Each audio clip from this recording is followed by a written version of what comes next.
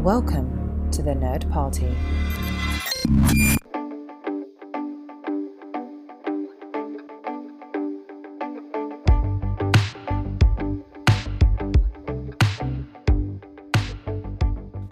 Welcome back to Throwback Paperback. I'm one of the hosts, Asia Bonilla. And I'm Charles Sheeland, your other host. And today we're starting the first book of the Divergent series, the aptly named Divergent. And as we like to tell you every week, we're a book club podcast with the Nerd Party Network, and we're reading and rereading young adult books and sharing them with each other. And this episode begins the first book of our 7th series. It's really our 7th series. I had no idea. But I think so. That is seriously mind-blowing. Like, really? Well, we started with Percy Jackson, then Nicholas Flamel, Twilight, Dark Materials, Hunger Games, Giver Quartet, The Giver, Divergent. And now on to Divergent. I counted correctly. 7. This is series number 7. Wow. Okay. Wow. Well, we are best friends, and we share these books with each other. And we alternate between series that one of us has read and the other hasn't yet. So you get to hear differing perspectives. One of us is rereading and one of us is reading for the first time. And this is a series that Asia has read before, but I've never read them, so they're brand new to me. Yes, and because you're new, you'll be on summary duty for the entire series, since I did it for the Giver Quartet. But before we jump into the plot summary, I just wanted to give kind of a small introduction to the series, which we've done usually, but I just wanted to do it a little bit more formally this time, since this is a very popular book series, and there's kind of a lot of, I don't know, drama with it, I guess, like, people have lots of mixed thoughts. But anyway, the original book, the first book, Divergent, was published in 2011, with the 2 subsequent books being published in 2012 and 2013. So obviously it was a very quickly written book series, published one right after the other. And it was a very popular series, especially in that the young adult world, especially since yet another dystopian novel, except for the ending of the final book, which obviously we're not going to spoil the ending, but we will get to that. But that caused the series kind of as a whole, I feel like, to be reviewed kind of badly, and people kind of changed their minds on how they felt about it. Yeah, the press on the last book was really bad. The first 2 were received quite well, but I did a little bit of background checking, and the reviews for the third one were really bad because of the ending. Because, yeah, of the ending, of how just it left a lot of readers very angry and unsatisfied. But again, we're not going to spoil that. But Veronica Roth, the author, she actually wrote Divergent, the first book, while working on a creative writing degree at Northwestern University, and she wrote the entire book during her senior year winter break. So it was very quickly written, and once she had the story finalized, it was quickly purchased for publication alongside the subsequent books in the trilogy. And it has definitely received some criticism, and this is just the series in general. Not so much, I would say, in this first book, also just when I'm thinking of my personal opinions of this, like, the world building. It's just not as well fleshed out as, say, like The Hunger Games, another huge dystopian novel that this novel was probably took inspiration from, obviously. And again, like we said, it was written, at least the first book was written very, very quickly. And the series is also obviously pretty well known for its movie adaptations that were actually never completed, which that's also a big controversy.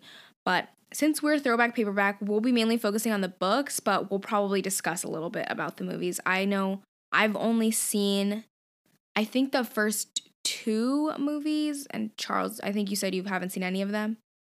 I haven't seen any of them, but yeah, like Asia said, they weren't completed. I believe they split the third book into 2 because that was all the rage after Harry Potter did that. And there were other reasons too. Yeah, they were planning on splitting the final book into 2 movies. Again, cash grab.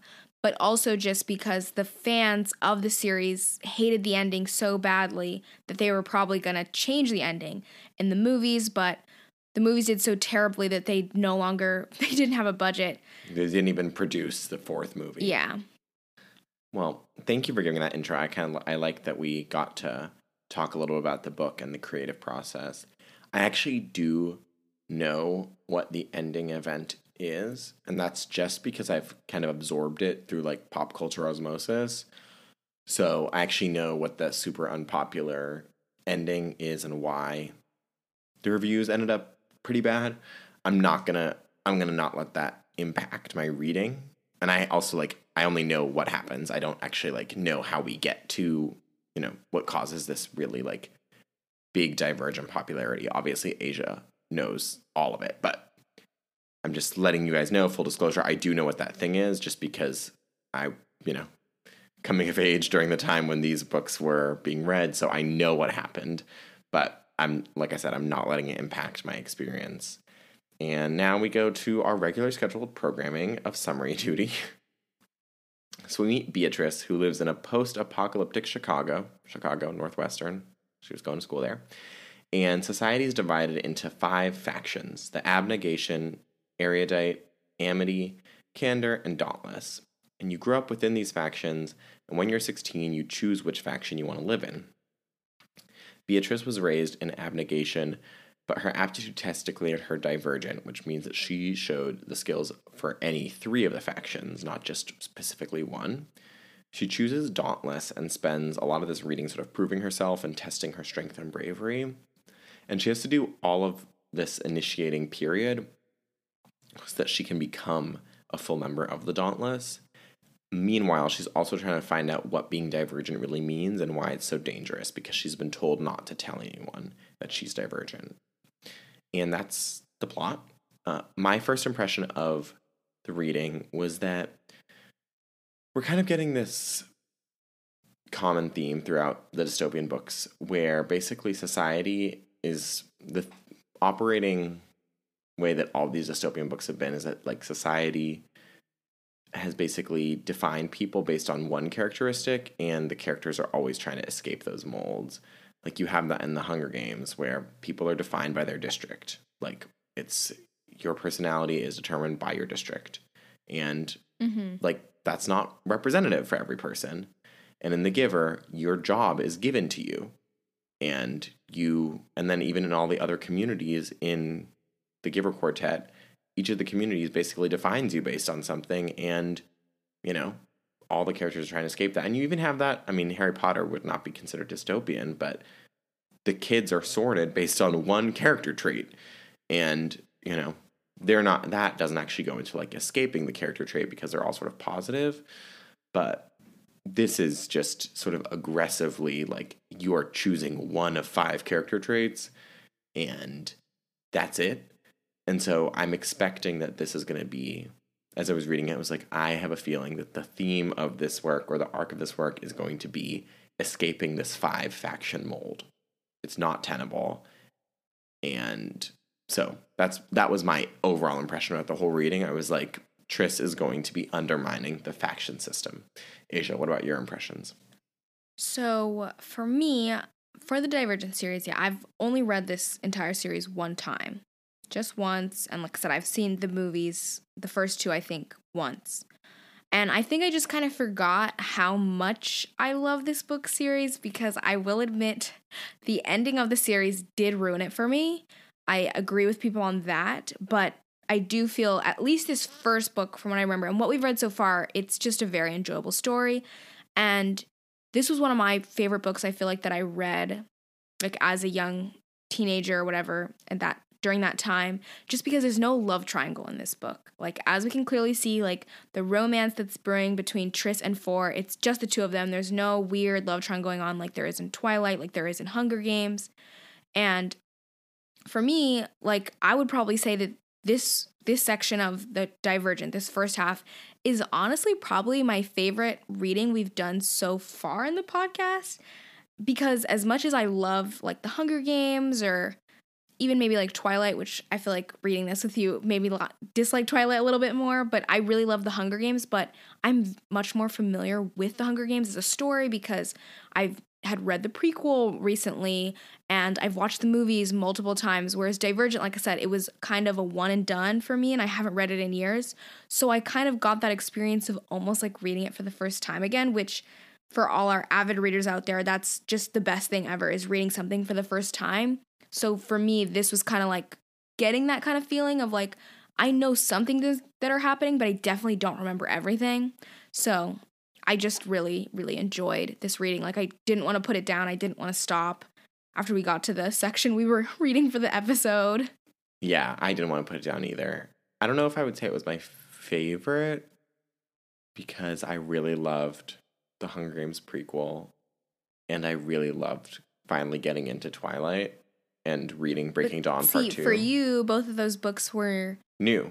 They were whereas new. For and me, that's why I mean, this is I also for me. I'm like, I just haven't enjoyed. But this is I also. haven't enjoyed your picks as much as you've enjoyed mine. My picks are darker and much more serious, and yeah, which I like. I need a little. I mean, also this is, besides like Twilight, this is a lot of action. This is a lot of action, and also like there's a lot of like sexual tension, which I don't know about you, but like I'm enjoying it a lot. Oh yeah, I am too. I'm excited that there's no love triangle. I total page turner. Like, I've really enjoyed this. I mean, I've enjoyed everything we've read except really for the Giver Quartet and Percy Jackson. Actually, yeah, let's be real. I didn't like Percy Jackson or the Giver Quartet very much, but I mean, I've always had different. I didn't love his Dark Materials either. It was too long. I loved his Dark Materials, but I'd recently read it, so that kind of took the magic away. That was that, like, I'd read it within a year and a half before.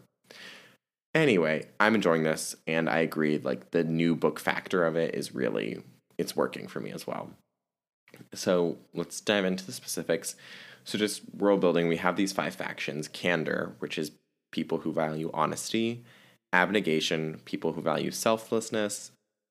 Dauntless, who value bravery. Erudite, who value intelligence. And Amity, who value peacefulness and kindness. And basically, our character Beatrice is raised as an abnegation, but during the test, when she's supposed to assess her skills, she shows characteristics of abnegation, dauntless, and erudite. And she's told that because her test didn't show one thing, it showed multiple, that she is divergent, and that is really, really bad, and she should never tell anyone. Her tester says that she was, like, that she got abnegation as her results, and that she should never tell anyone she's divergent. Before we get into that, I have a story about the name Beatrice. Asia, I don't know if you know this, but if I was a girl, my name would have been Beatrice. That's what your parents were going to name you? But no, it's worse. It's worse. Because my parents, I may have mentioned this on the podcast, but I was born and raised in Germany. This may have been mentioned, I don't know. But my parents were in Germany when my mom was pregnant with me, and the German name for Beatrice is Beate. Beate, beat in English, and they wanted to name me Beate. And I've definitely told you this, Asia, because you've laughed at the fact that my name would have been Beat. But no, you haven't told me this. Like, the spelling of my name literally would have been Beat, and like a not wait, like well, a it would have been beet. like when you like in English though, it would have been pronounced. It would have been Beatrice, or it would have been Beat. They probably would have wanted me to try to get Americans to say Beate, which to say it. I would say I think I could see you as a Beatrice. That seems like that would fit you. But I wouldn't have been Beatrice. I would have been the German Beatrice, Beate. So that would have been too much, but well, anyway, that's every time I read the name Beatrice, I'm like, that would have been me if I was a woman. But here I am. I'm Charles. Anyway. Well, back to the story. When we're meeting Beatrice in abnegation and how she was raised there, all I was thinking about how being in abnegation seems like the worst faction. Like, you're literally taught that other people are more important than you. Like, I was reading this and I was like, she had a terrible upbringing. This sounds awful. Yeah. Like, we could all use humility, but not being allowed to run because running is self-indulgent or useful, like, seems more than a little ridiculous. And as we mentioned, our protagonist, Beatrice, doesn't fit into the mold of the 5 factions. Like I said, rebelling against the system. Yes, and that's a nice segue because in addition to the factions, we also have the factionless, who are basically painted as the unhoused and low in the social pecking order. And we actually meet a person pretty early on, right after Beatrice's test, her aptitude test to determine which faction is best for her. We already kind of see that Beatrice, we get this little demonstration of her that she's a fighter because a factionless man, like, kind of not attacks her, but like grabs onto her, like asking her if she has any food. And she's like already like prepared to like elbow him in the face. Like, she's initially obviously has that feeling of being scared, but it immediately turns into I'm ready to like knock him out and then run away. Like, so definitely like much more fearless for an abnegation girl who all she's ever been taught is to be selfless.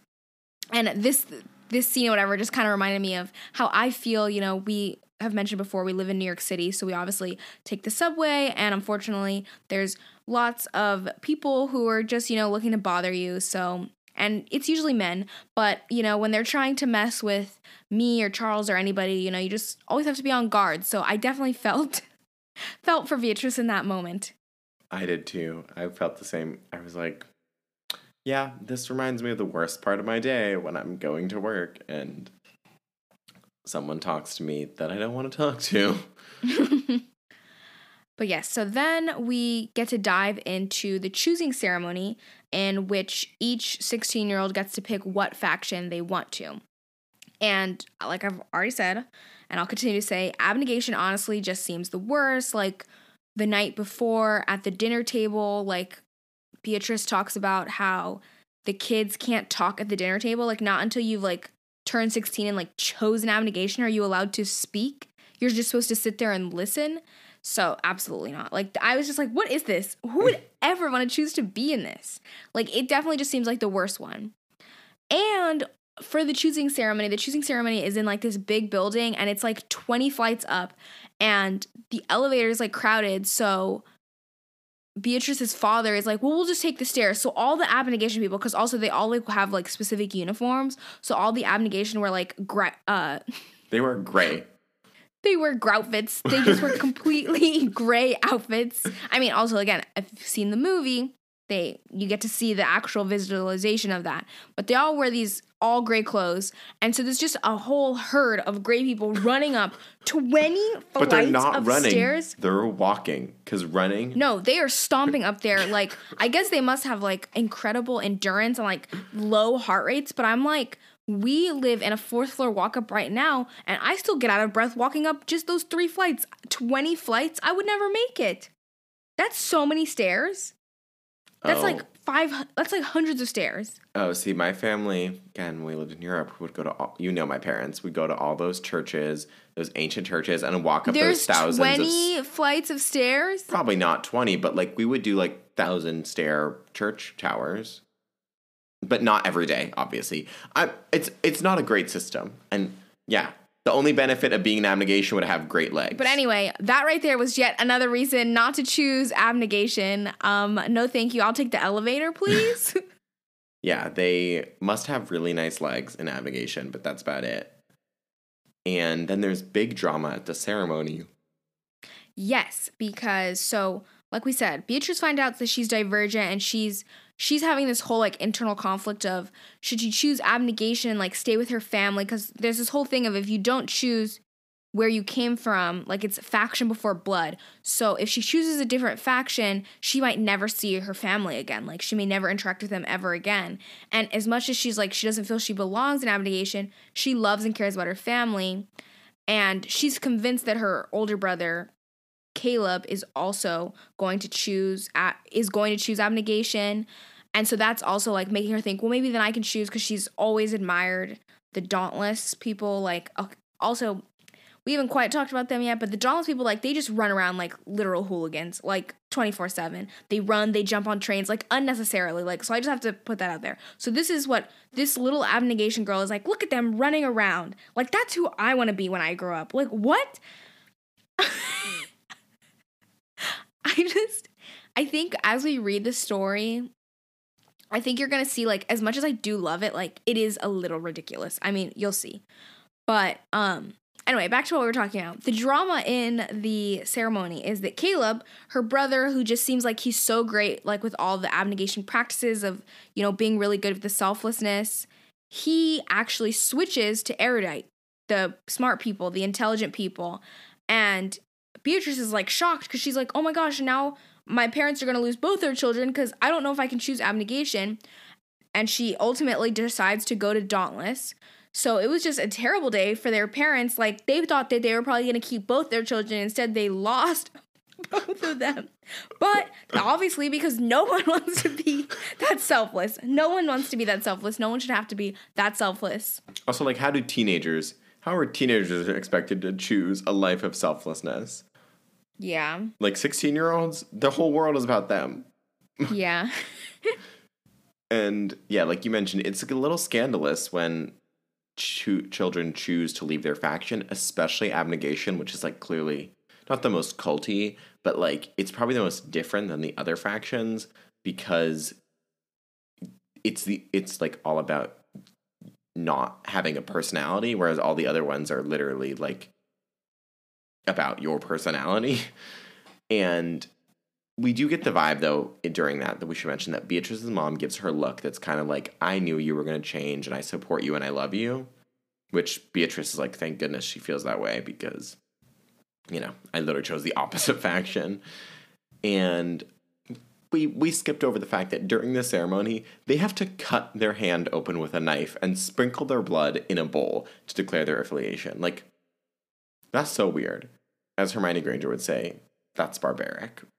Like, also, I don't really, I mean, unless it's like a binding magical contract, which I don't think it is, this is dystopian, I don't understand why they need to, like, you know, like, why it has to involve blood. Why can't they just, like, drop a paper with their name? But anyway. I don't know, it's barbaric, like you said. It's barbaric. Or more importantly, if it doesn't come back later, this is going to be one of those things of, like, oh, you know what? She's an early writer. And, like, it seems dramatic, but, like, in the context of it, it doesn't really fit the book. Well, also, but I would say this whole saying of, like, maybe faction before blood, you're giving your blood to your faction.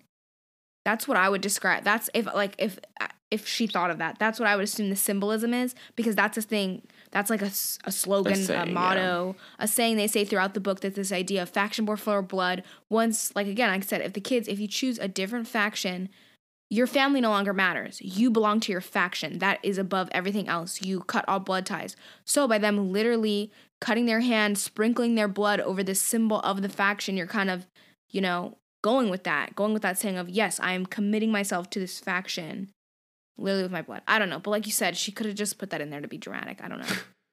Well, trying to give her the benefit of the doubt. No, I mean, I like that explanation. That you could, in a literature class, you could write that. So I want to play a little game. What would you have been raised as? And then what would you choose? So basically, like, what would your parents be if they were a faction? And what would you have chosen?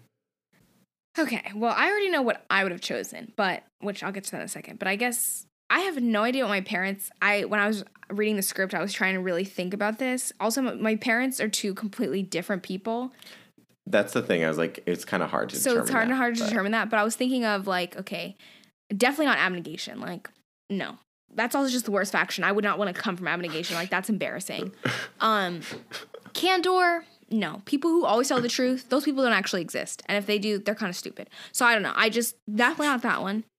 And then erudite, that's also, like, not my parents' personalities. Like, in the sense of, like, just always striving for intelligence. Also, I mean, as we're going to see, the erudite are kind of the villains in the book series because they're kind of, like, very power hungry and greedy because they have knowledge, and because they have knowledge, they feel they're better than everyone else. So, like, I don't think that's my parents. And I don't think that they're Amity either, because Amity to me are, like, the tree huggers, which, spoiler alert, that's the faction I want to be with. So then by process of elimination, I guess my parents are from Dauntless, maybe, because, I mean, my dad was in the military. He works, Your mom is Dauntless. My mom is Dauntless, like, she works out a lot. My dad has worked, well, I don't know if I should say, but he's, like, works for the police. I'm not going to say where. I don't know if I'm supposed to not say that. But, so, like, my parents, I feel like that's what they would be, like, daring, I guess. But yeah, I can't imagine that now, like. When I was writing this, I was like, I can kind of put my parents in the same faction, but I was like, I could never put Asia's parents in the same faction. But if I had to put them both in the same place, because how this book would work, I would say my parents were Dauntless. And as we said, the Dauntless also seem to run everywhere. So I definitely wouldn't want to be doing that. And I would 100% be joining Amity, which the one, like, we will talk about this in a little bit, but like the one person we meet from that Beatrice knows from Abnegation who joins Amity, like, he talks about, he's like, don't you want to be happy? And he's like, I just want to be happy. And I'm like, yeah, I just want to be happy. Let's go hug some trees and sing songs. And they talk about how everybody from Amity are like the artists. Like, let's paint flowers and let's just be happy. So yes, I would want to be Amity. That's what I would want to be. In the fields, in like they're always in like red and yellow dresses, like in the movie and stuff. Like Amity, 100%. That's the, if I had to begin one, sounds like the best one. Well, I think that you would, well, I want to hear what you think, but I think that my parents, thus I, would have been raised in Erudite, and then I probably would have chosen to stay there. Yes, and then you would have ended up evil and corrupt. Okay, well, I don't know that right now. I mean, we know there's a rivalry between the Abnegation and the Erudite, but just like baseline faction, I think that my parents... Oh, for sure. Yeah, right? definitely would be for both you and your parents. Yeah. You could, I mean, you're a dancer. You could have chose Amity, come with me to be the artist, dancing in the fields. That's true. Maybe you definitely would have been raised Erudite, but like, I think that you would be on the cusp. I would be Divergent. I would be Divergent. They would kill you. Apparently I'm a villain or I'm going to get killed. Okay, great. I love dystopian. Anyway, we can agree that neither of us would have chosen Dauntless. Absolutely not. That's the one I was like, places. Absolutely. I mean, actually, no. I think Abnegation is my like number one I could never be in. Then Dauntless would be number 2. Oh, no. I think that we're going to get to a reason very quickly as to why Abnegation would be above Dauntless for me. But I guess. So Beatrice chooses Dauntless. She becomes the first jumper to just jump into a pit, which is Dauntless headquarters. So, that's a great way to start. And she chooses the name Triss because, Beatrice doesn't exactly scream, jump off buildings. Yeah, which honestly is a much better name. Like, I've been cringing the whole episode calling her Beatrice because she is Triss, like the rest of the series. So it's just a better name. And we also quickly learn that once she joins the Dauntless and starts the whole initiation process, that only 10 Dauntless initiates will be made members. No matter how many people picked Dauntless, only 10 people get to be made official members. The rest of them will either die, I guess, or fail and become factionless. Which this really annoys me and also feels like it could, especially given the context of it being a younger author, feels like a thing for dramatic effect, but that doesn't actually necessarily make a lot of sense because it's like, I mean, I understand that someone who doesn't jump off the train or dies during combat training, they are not fit to be Dauntless. I don't think that's a great system, obviously. I'm not endorsing that. Don't cancel me online. But I understand this is the faction of the brave and courageous. If you're not willing to jump off a moving train, you don't belong here. I understand people who fail initiation, but I don't understand why you have to cull the people who are choosing it, and especially afterwards, the fact that people choose their faction and then they're you might not make it at all, the fact that some people will that definitely some people will not make it to the end, will not be initiated or inducted even though they make it to the end of initiation, just feels like a ridiculous system to me. Because also how are they supposed to know when they choose a faction that they have to be in the top 10 percentile of their class? Well, probably the because it's the big thing of too, there's the Dauntless born people who obviously choose their own faction Dauntless. They probably know that. They're probably taught that. It's the people who are transfers. And that's not fair, I think, because, but I think, especially once we get more into Dauntless beliefs and stuff, it totally makes sense with what they believe in. I'm not saying that it's an efficient way of losing all these people to just become essentially homeless, factionless, like, but they say the factionless, they have to do the jobs that no one wants to do. They're janitors and like the garbage men and stuff like that. Also, what I think would make it more psychologically interesting is if people knew that and they still chose. Like, people who knew that, like, only 10 people become Dauntless every year and you still choose to go for it, that shows someone who's brave. That shows someone who is courageous, whereas, like, culling people, like, after they've committed, they're like, Dauntless or factionless. Like, I've made that choice, and then you're like, psych, only 10 of you are going to become Dauntless. That doesn't test bravery. That doesn't test skill.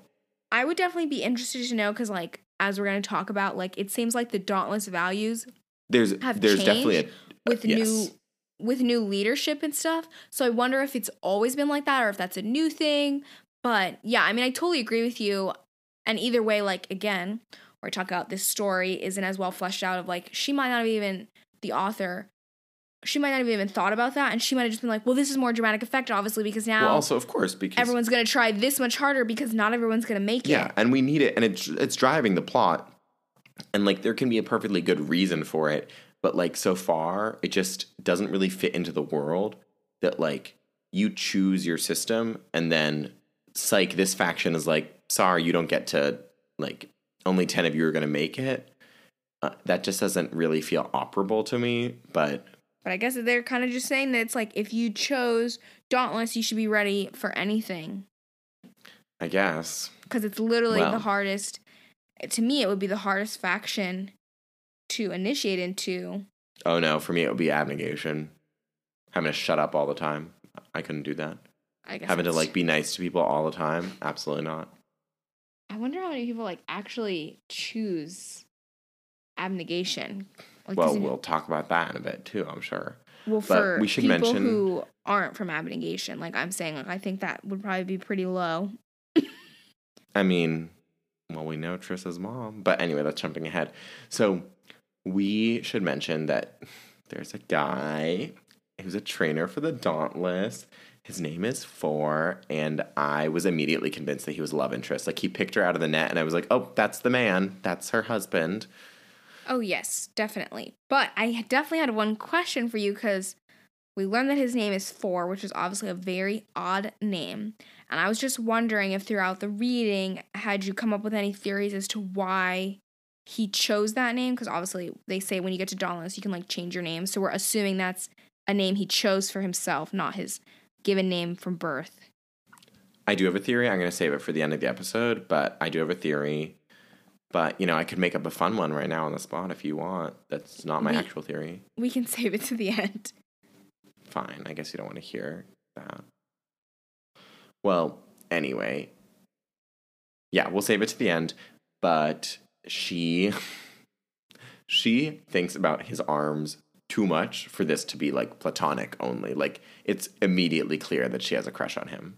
Oh, yeah, but she's still very intimidated by him because he's obviously one of her instructors and he's a little bit older, which I don't know if you caught it, but he's 18 and she's 16. So, like, he's not like some middle-aged man. He's still a reasonable age for her to be getting with. I mean, but also what I wrote down is because Tris notes that she's like how Four is clearly like the honorable, hot, like Dauntless. Whereas honorable, hot. This is what I wrote down. And Eric, who is one of their other instructors, who's also a Dauntless leader, is like the stupid, like ruthless Dauntless. Like, it's kind of like they represent these two sides of, like, Four, you know, is what Dauntless like used to be, like about having honor and about bravery and like real courage, whereas Eric is just like, let's just see who's the bravest by, like, fighting each other till we knock each other out. Like, it's just super violent and, like, over the top for no real reason. I think those are the key words. Eric is violent and ruthless, and Four isn't necessarily those things, but I think that violent is a huge part of it. And this is where I know I could never be in Dauntless, because they start training, and the first training activity, they start shooting firearms. And I was like, yeah, that's going to be a hard pass for me, because I don't really think civilians need to have guns. So I definitely could not be a Dauntless and on the first day be, like, firing a gun. Well, technically, the Dauntless are like they serve kind of like not I know necessarily they're a the military, protectors, but they'll like the guards, like they protect the gate. Like there's a big gate fence around like the whole community, and they like protect it. So obviously, it makes sense why like they deal with like weapons and stuff. But I would have started with bows and arrow, but yes. But I obviously have the same thought. Like I said, Dauntless is just definitely not the place for me. I mean, I was even when we were getting to some stuff. I mean, I would take abnegation, I guess, over some of the things that they make them do. Like the part of their training, they each have to fight each other, like until one person gets like knocked out, literally like passes out, and Christina, who's one of Triss's, like becomes Triss's like best friend.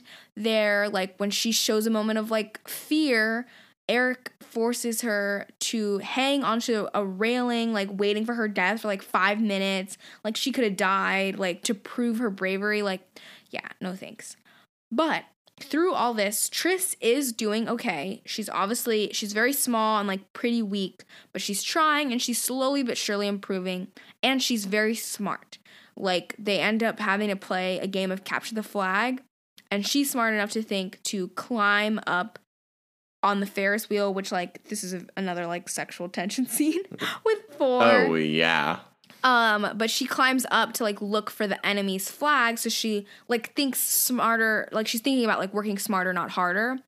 And, again, we also know, like I said, she was the first person to jump into, the Dauntless headquarters, which, does kind of help get a little name for herself. Obviously, she's the only abnegation transfer, like, for this, like, class of initiates.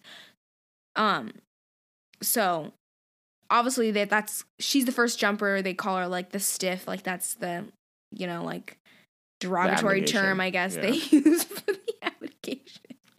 But it's important that, she's doing all right. Like, she's doing all right for, especially, basically, everything was against her, and she's, like, getting through it. And she does make it through the first round of initiation.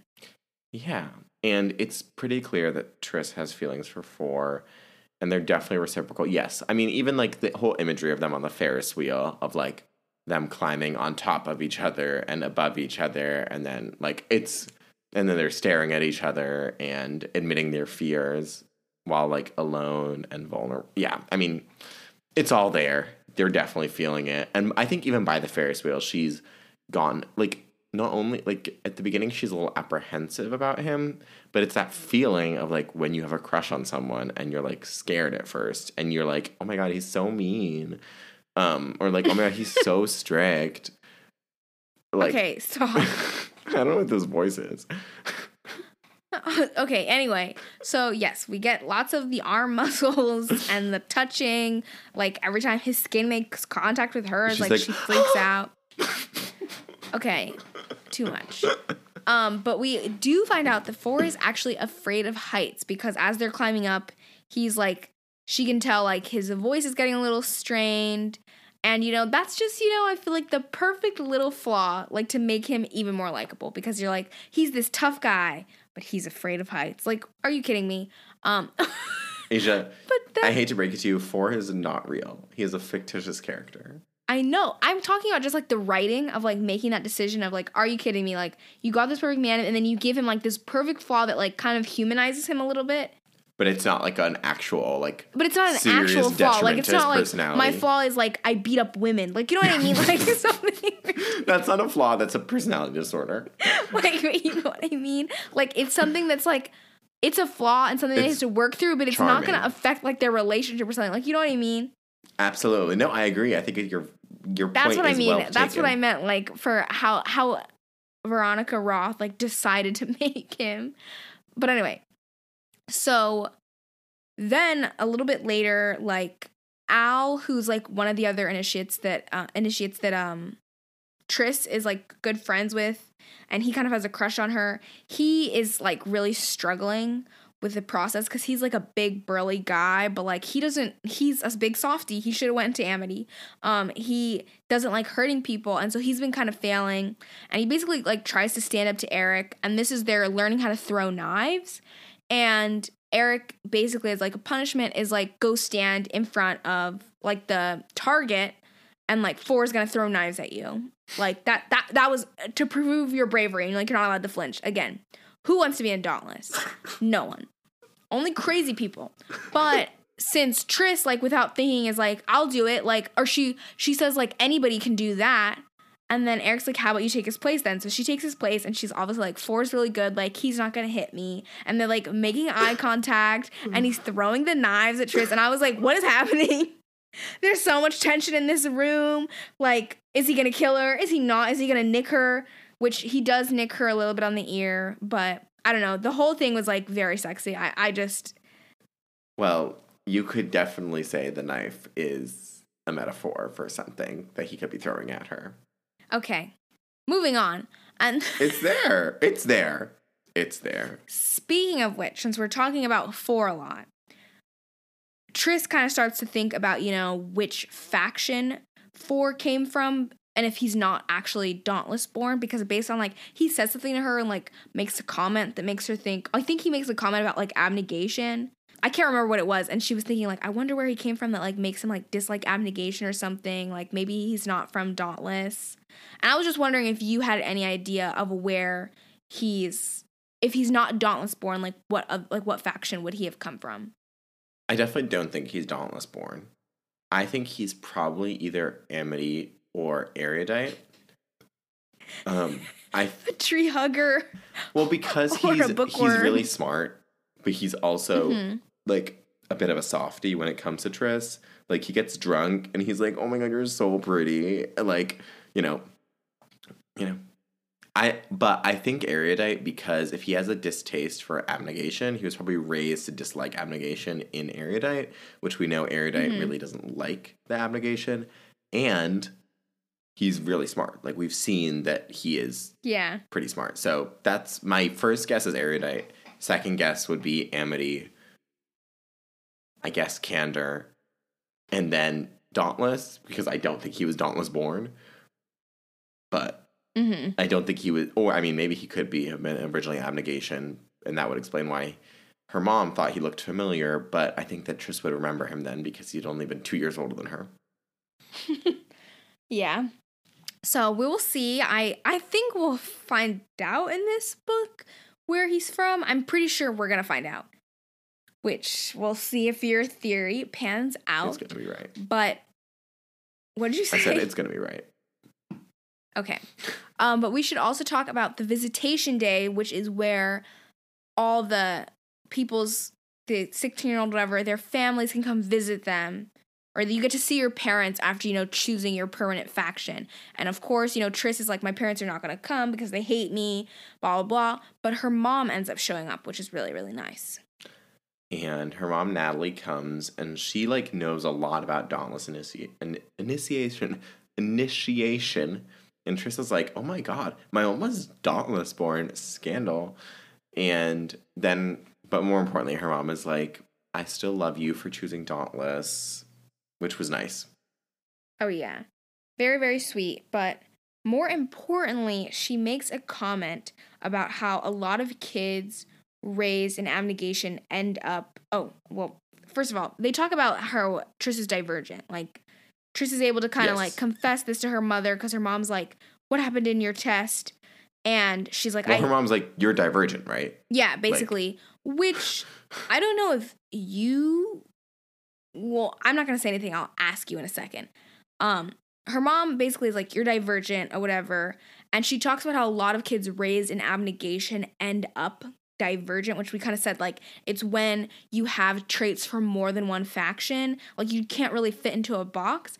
And I was thinking that maybe that's because, the idea of learning to be selfless is something that most people are not born with that trait. That's something that, like, you're usually, I feel like human nature is more like survival and like self-preservation. So your automatic instinct wouldn't be to be selfless. So I feel like if you're raised in an environment where all you're taught is to be selfless, it's going to be much easier to pick up those other instincts or other traits just naturally without having to be like coaxed into you. So to me, it would make sense why people from abnegation would be more likely to be divergent than like somebody from erudite or candor or something, because obviously, if you know how to be selfless, you probably already, if you're an intelligent person, if you're a brave person, if you're an honest person, like, you know what I mean? You could have those different traits, but like selflessness is just like something that like a lot of people don't necessarily have. And it's something that like needs to be taught. So to me, that would just make sense. I totally agree. Also because like abnegation is about suppressing parts of you. So like it's about turning off your selfish parts. So one, people are more likely to have things about themselves they don't know necessarily because they've spent their whole life not thinking about like themselves. And all of the other, like abnegation is about, you know, again, turning off like even like the good parts of yourself. And all of the other factions, the other four, are about good parts of yourself intrinsically and then like bolstering those, like a strong sense of like honesty and honor. And then you define yourself based on that. Whereas like I said, abnegation is kind of the only one that like turns you off, whereas the other four like heighten something about you. So it would make sense that you have like maybe have something latent in your personality that you just haven't been exploring because you were, you know, turning off your personality for abnegation. And yes, so I agree. I think that it definitely makes sense that abnegation would be likely to basically have a lot of people who maybe don't necessarily fit that. And also, you know, stepping back a little big picture, like hopefully you as a human being fit more than one of these boxes. Like, oh, for sure. Like as I was saying, the system is not tenable, but like you want to, you know, as a well-rounded human, hopefully you have like some selflessness and some honesty in your life. Yes. But also just going back to Natalie, Trish's mom for a second, because how we said, so we learned that she was born in Dauntless and chose abnegation, and she knows or like had suspected that Triss is divergent. I can't remember if like they really say why, but do you have an idea of like why she would know that and why her as a Dauntless born would choose to go into abnegation? I think that she might like why her mom would have chosen to leave Dauntless. Like maybe one, her mom didn't want, you know, to get murked, you know, or like be kicked out of the faction because, you know, she knew that some of them wouldn't make it. And also maybe her mom was already sort of on the trail of like divergence. Okay. I feel like I can't say anything else because I'm pretty sure I remember why. And they didn't really say it yet, so I'm just not gonna say anything else on this. But just a note for like that. Yeah, I mean, we definitely want to know. And Triss even says, she's like, why would my mom have chosen to go from like Dauntless, who are quite what is the word I'm thinking of? Self-indulgent, and to the complete opposite. Also, like, her mom doesn't really seem that like perfect fit. She's like, your dad is being selfish right now. Like, and Triss is like, oh my God, she just said dad is being selfish, like, which is super not abnegation of her. So, but anyway. And again, abnegate, yeah, anyway. Yeah. So that's her mom, which we'll get more on her, I'm sure, later on in the reading. But we also get that Natalie, Triss's mom, she tells Triss that she wants her to go see Caleb at the Erudite compound when she finishes her like initiation stuff. Like I think she's basically like when she makes it in to Dauntless, because I think like right now they're not really allowed to leave the compound like without other Dauntless people. But when she finishes, to go to him to tell him to research the simulation serum, which, you know, at that point like Triss has no idea what that is or like what she's talking about. And the reason why Natalie can't just go herself is because abnegation are no longer allowed in the Erudite compound, because throughout this like part of the book, like Erudite and abnegation have been going through this whole back and forth battle, which I don't think we said, but abnegation like run the government. They're like the politicians. They run the city, community, whatever you want to call it, because obviously since they're supposed to be these selfless people, it will make sense that you'd put the selfless people in charge of the government. But Erudite, who are supposed to be superior intelligence and stuff, think that the abnegation people are basically like full of crap and like hoarding things for their own faction and stuff because they can't possibly believe that anybody could be that selfless. Like they just think that they're corrupt. And so like there's this ongoing like political battle between them. And so also the erudite, as you mentioned earlier, because they're smarter than everyone else and they have knowledge, they think like, well, we could definitely run things better. Also, I mean, the abnegations seem really nice, but like it doesn't really seem like that great of an idea to have one group kind of just decide everything. Like again, not that great of a system. And the erudite are also attacking Triss's dad because he's an abnegation leader. And again, Natalie's like, being divergent is super bad. Like, don't tell anybody. And then she also tells Triss to like definitely pass initiation, but like don't draw attention to yourself. And like if you do too well, that will also draw attention to you. So like stay mediocre, but also pass, which is like kind of a hard balance to hit. I mean, right now, like Triss just basically has to, well, the first task, she has to like really raise her level. And then we'll get to the second tasks where she has to like bring her level down. Yes. And so we've kind of been neglecting the other Dauntless initiates, and we don't really have a ton of interaction with the Dauntless-born ones, but the transfers, like I've briefly mentioned, we have Christina, who's Triss's basically like best friend, and Al, who I kind of mentioned is the big burly guy. He has a crush on her, and then there are some other bullies like Molly, and then the main psychopath and antagonist, I would say, is Peter, who stabs Edward, one of the other initiates who actually ranks number 1 in round 1. So Edward gets number 1, Peter gets number 2, and because of that, he stabs Edward like in the middle of the night in the eyeball for outranking him. So that's terrifying, and Ed ends up leaving like the next day, and he had like a girlfriend who was also like probably not gonna make it, so they just left to go be factionless, which is just crazy when you think about it. Yeah, and they came from like Amity, right? Or Candor, maybe. It doesn't matter. They're gone. I don't remember, but yeah. Yeah, I couldn't keep track of all the other people. I know, like, Peter all I know is is bad. Christina came from Candor. Will, who's like kind of Christina's like buddy, like maybe romantic interest for her, he's from Erudite. And then Al, I believe, is from Candor. He's from Candor because they talk about his parents coming. So the majority of the people are Candor or Erudite. Yeah, no one came from Erudite. Amity. She's the only one and from she's Abnegation. the only one from Abnegation, yeah. And was there anybody from Amity? No, I don't think so. Probably not, because they're like polar opposites. Yeah, I don't think anyone came from Amity. And yes, it was disgusting when Peter stabbed Edward in the eye. That was pretty disgusting. Oh, I don't know nothing about it. And we should mention Triss sneaks off with Uriah, and Uriah is one of the Dauntless-born initiates. And they go ziplining off this 100-floor building. And I think I would have done that. Like, if they'd taken me with them, gone in an elevator for 100 floors would take a long enough time anyway. Like, my fear of heights wouldn't have kicked in on floor 100. So I would have done it, and it sounds like really fun. But also terrifying, but fun.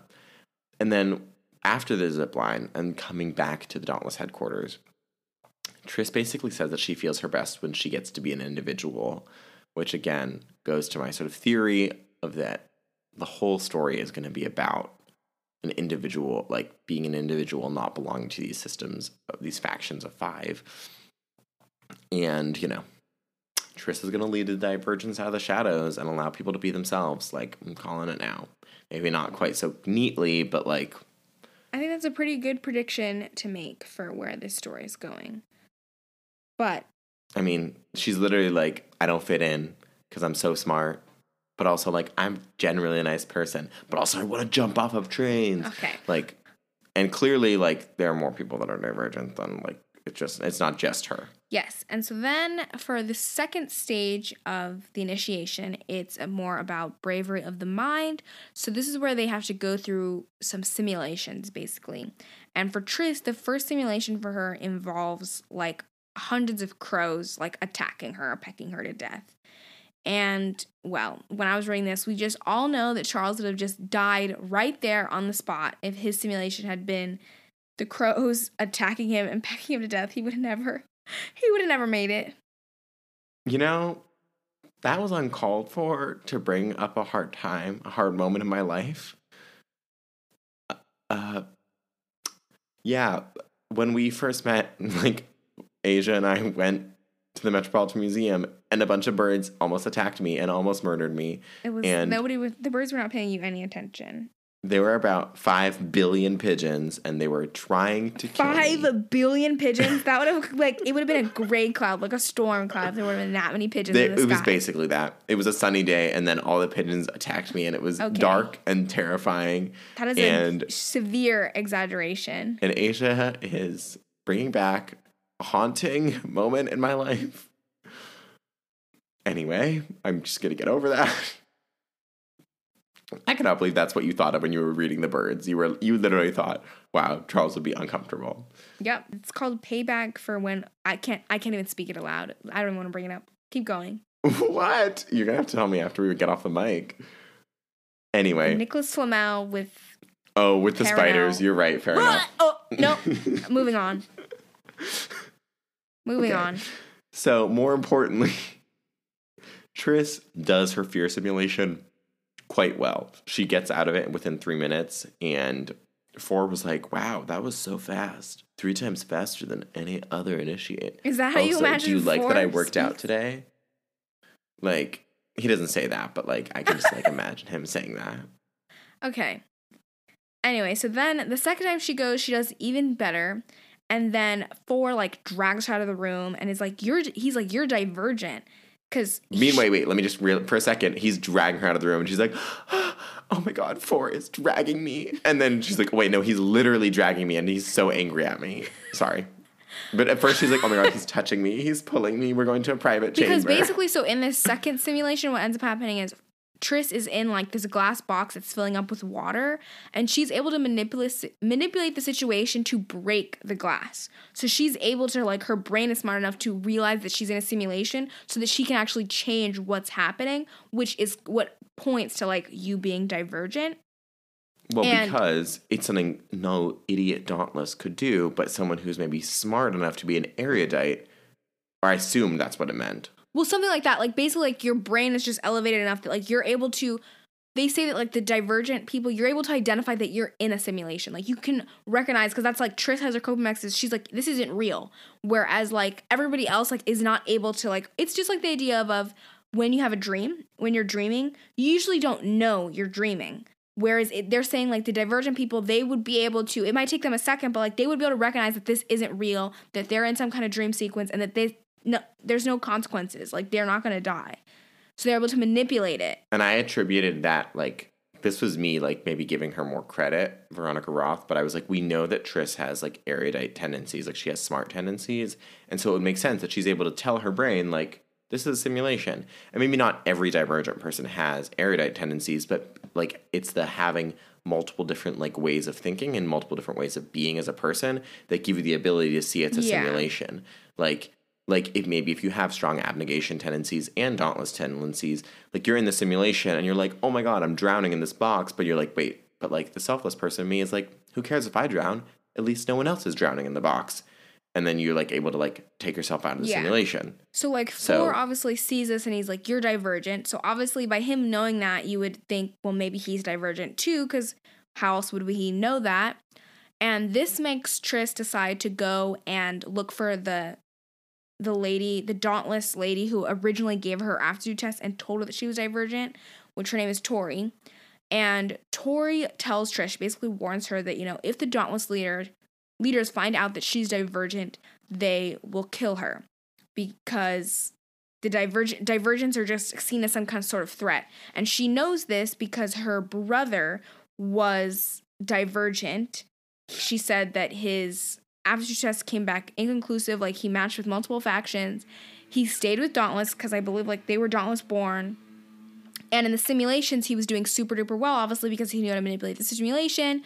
And he would get faster every time until finally the leaders came to like watch to see how good he was. And she said the next day he was gone. The next day his like body was in like the ditch of where the railing is. Like there's a big, what is it called? A pit. There's a big pit basically, and like his body was down there, and they said that he committed suicide. And she's like, how did he commit suicide? Like he had a loving family. He was the top of his like initiation class. He had like, I think he had a girlfriend. Like why would he have committed suicide? But obviously like they killed him because for whatever reason, which again, at this point in the story, we still don't really understand why divergent people are seen as a threat by like the leaders and like the government or whatever. But all we do know is that being divergent means obviously that you match with multiple factions. So you obviously are not just like this one track person. Maybe you have different ways of thinking. And in sense of these simulations, you're able to manipulate them and identify that it's not real. Well, my theory is that people in the government don't like divergent people because divergent people threaten the status quo. They threaten the organizing system of these factions because people who are divergent seem to do better than people who are only one track, and also by proving that you can be like a good and talented and successful person while, you know, showing characteristics of multiple factions. It's like maybe we shouldn't be dividing people in the first place. Anyway, that's my theory. But after this conversation with Tori, really importantly, we should mention that like basically confirmed that 4 is divergent, because like he knew the signs of divergence in Triss, and Tori's like, the only way you would know the signs of divergence if you were yourself divergent, because you would like see that you were doing too well and you'd be smart enough to like not draw attention to yourself, or someone would have told you you were divergent. And this goes to my theory about his name. So I'm saying that Triss is divergent, not that 4 is divergent. We know Triss is divergent. And I think his name comes from his aptitude test showing him he had aptitude for 4 different factions. So he called himself that when he chose Dauntless. Now, odds are, like we said, he's probably born an erudite, so he probably didn't show abnegation tendencies. Mm-hmm. I would say abnegation or candor would be the 2 that he didn't show. But like my guess right now is that he was born an erudite and he showed 4 faction aptitude, and that's why he chose it. And that's my theory, and I'm sticking to it. Okay, I'm glad you have a nice, strong theory. Do you want me to tell you if I think you're wrong or right? Right or wrong? I don't know. I mean, I'm sure you know, so probably not. I actually don't. I have an idea of like what I think. There's like 2 different possibilities. I remember what his name was. But I don't. I don't think it's your theory, but I don't remember 100% what it is. But it definitely, like, he chose the name. Like, he chose the name and it means something to him. But I can't remember. Well, yeah, I would hope that, I mean, like, if his parents did name him 4, then yeah, no, of course he left their faction. Faction over blood. Come on, like, that's a terrible name. He definitely chose his name, but I believe it's about something else. I think. His 4 favorite things about Triss. How would he didn't know Triss. He was a creeper. He was a Peeta Mellark. He knew her before. He was watching her. He gave her the bread. Okay. Anyway, but I'm glad you have a theory for where he came from and his name. That's good. We have your theories. We'll see. I think we should get answers by the end of this book about him, like his origin and why he just chose the name 4. Well, if I'm right on everything, I want you to buy me a coffee. Is there anything else before we wrap up this book? So I just had one thing because I want to do a moment where, so reading this, I saw there was a hint for something. Okay, well, actually, I have 2 hints, which I think, okay, the first hint, the second hint I didn't talk to you about, but the first hint is, so when Triss and the other, like, Dauntless initiates, they go to see the gates, the like fences around the whole community. Like we talked about how Dauntless protect that. And she sees like the Amity boy who was like, I think he was in abnegation. He came from abnegation and transferred into Amity. They had like a small conversation. During that whole scene, like that scene in the book, there was a moment where like Triss, I don't think she says something, but like she thinks something that is kind of a hint towards how the rest of the series is going to go and like what it's setting it up for. And I was just wondering if you like caught that, if you noticed anything during that scene that you remember. not anything concrete except the idea that like I don't remember the conversation that specifically, but I remember her basically saying like that, faction, her and the boy, I think his name was Richard, like that factions like aren't a great idea. Like, or not, maybe they didn't say it that explicitly, but basically like you can love your family and also choose your faction. And like those two are supposed to be mutually exclusive. And again, everything else, just like the frame of the book, I'm saying is like tear down the system of the factions. So I don't remember anything specifically, and I don't know if that's what this hint that you're thinking of was. Like, there definitely wasn't something where I was like, that's a clue, But, and you definitely have done a better job not telling me what the clue was than when I was like, wow, funny how there are no snakes in this world. Well, I'm saying I want to point things out because I'm saying like now reading it, like I'm like, oh, like that's something like that's pointing to like what this is, that this is going to come and like either the end of this book or the next book. Like I saw that and I was like, oh, that's interesting. Like I wouldn't necessarily notice that on my first read. Well, that was one thing. Yeah, which I didn't.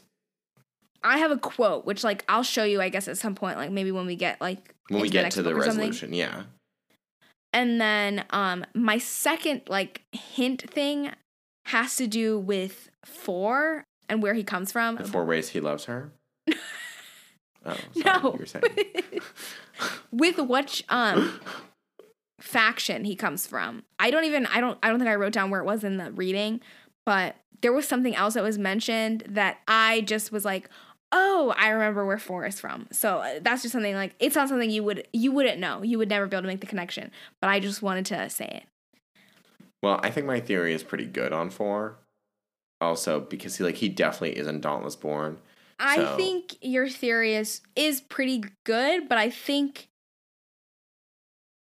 there is a detail that you missed, in the sense of, but I don't think you wouldn't have thought of it in connection with him.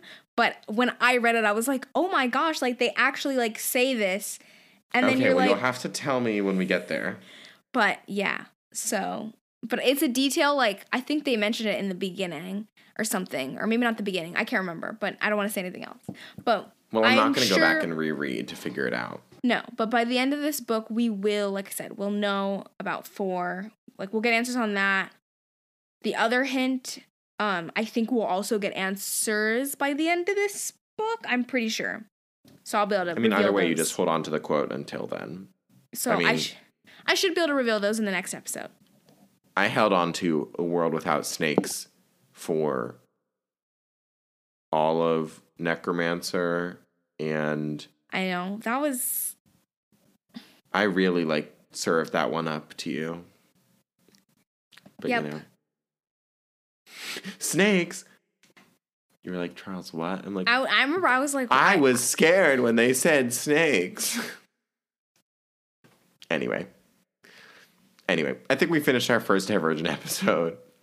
Next week, we're going to read the second half of Divergent. We're going to finish it. So if you do read along, finish the book for next week. Yes, and as always, if you have any predictions, theories, or questions, or you just want to keep in touch with us and talk about Divergent more, remember that you can contact us about anything on the Nerd Party website. Just head over to nerdparty.com/contact and select Throwback Paperback. You can send us an email there and get in touch with the network on Twitter at Join Nerd Party or on Instagram at The Nerd Party and Facebook.com/The Nerd Party. And to find me, I'm at Asia Bonilla on Twitter and at Asia.Bonilla on Instagram. And I'm at C.E. Sheeland on Twitter and at Seashells on Instagram. And remember that as a podcast, by rating and reviewing us, you really help grow the show. And share it with your friends. And of course, check out the other fantastic podcasts on the Nerd Party Network. And subscribe so you don't miss us next week. Yes, hit that subscribe and have a good one. We will see you next week.